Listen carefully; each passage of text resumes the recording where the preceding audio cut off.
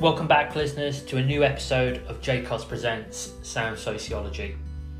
In this series, we've been looking at research methods so far, and we're going to carry on by looking at the different types of observations.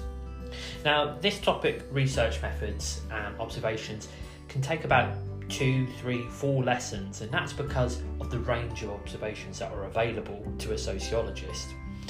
And when teaching a topic like observations, we need to appreciate that there are different forms. Now, as I say, there are 4 types. There's covert observation, overt observation, participant observation, and non-participant observation.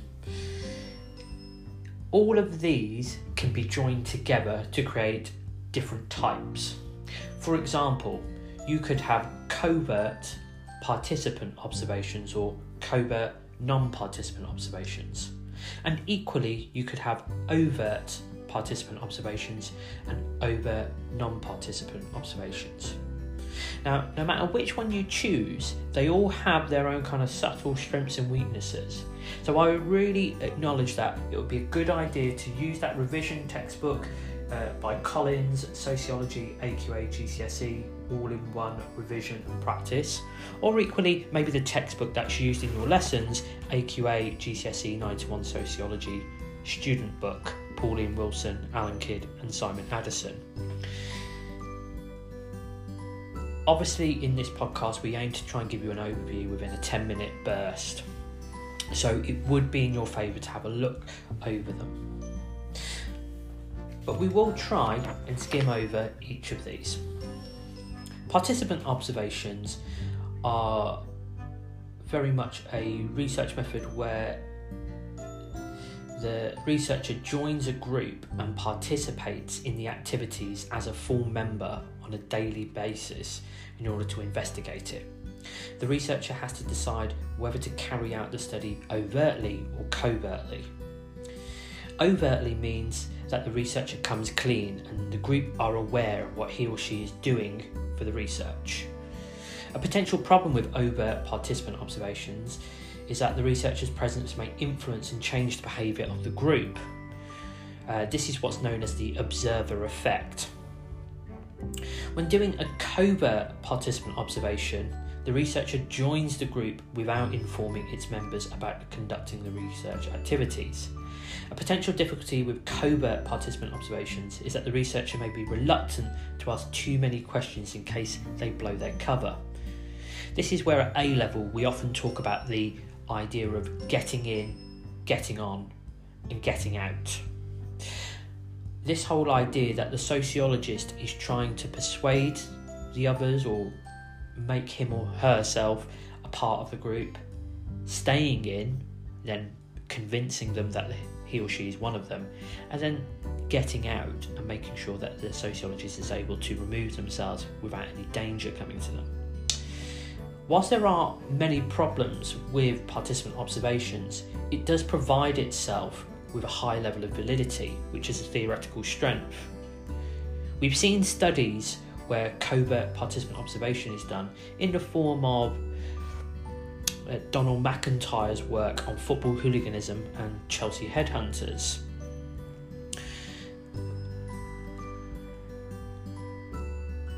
Supporters of covert participant observations argue that it may sometimes be the only way to study and develop a sociological knowledge about topics related to the illegal activity, especially when investigating subcultures and deviant ones at that. Whether it is football hooliganism or drug selling or club culture, the group members are unaware that they're being observed for research purposes, and this raises ethical issues such as permission. In other words, the covert participant observation avoids any observer effect. In turn, it overcomes what we call the Hawthorne effect. Interpretarists are very much a fan of using observations, and covert or overt at that, as it helps to give a sense of what Max Weber calls Verstehen, the idea of empathising with the participants and seeing life from their point of view. Participant observations are a very good way of getting to know the research group. Whether you choose overt or covert, you start to gain a much better understanding of the norms and values which shape that subculture. There are lots of strengths and weaknesses, and it's important to remind yourself of PET when thinking of these strengths and weaknesses. Remember, practical, ethical, theoretical. Practically, is an observation going to be quick to do? No, it's going to be time intensive. Do you have access to the group? It might be difficult initially. So again, all of these things raise practical issues. Ethically, we've already touched on it. Are you happy with deceiving or deception of the participants if you're going to do a covert? Are you happy with the idea of that you're dealing with sensitive topics and that you haven't gained permission? All of these raise ethical issues. Theoretical. Obviously, a participant observation is heavily favoured by interpretativism, which means you're going to get a lot of qualitative data. Are you happy with the idea that you're going to have to transcribe this after you have done the research? All of this suggests that observations are not without their faults. When looking at non-participant observations, this is a bit more like a fly-on-the-wall style observing. The observer may be present in the setting whilst they're studying behaviour, or they may videotape the group instead.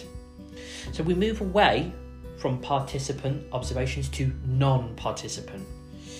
Studies of teachers and students' behaviour in a classroom, for example, may involve non-participant observations of lessons. So some researchers use a structured or a systematic observation when studying classroom behaviour. In this case, they use an observation schedule to observe and record behaviour and interactions between teacher and student as it unfolds. For instance, the researcher might observe a classroom during a lesson and every 10 seconds log the type of activity that's taking place in that 10-second period on a coding sheet. This enables the researcher to generate data on behaviour such as who talks the most, how much silence goes on, or whether there's any confusion around tasks. However, if it is to work, the observation schedule must clearly specify which kinds of activities are being observed. The non-participant observation does have its strengths, ensuring that the researcher has a sense of free from harm and not causing harm to anyone else. The non-participant observation also allows you to remain and have a level of distance from what's going on. We often see this when observers come into teachers' classrooms and see how the lesson's going or how learning is going. So think about when you've been in lessons and there's a teacher at the back of the classroom. They're doing exactly what I've just described.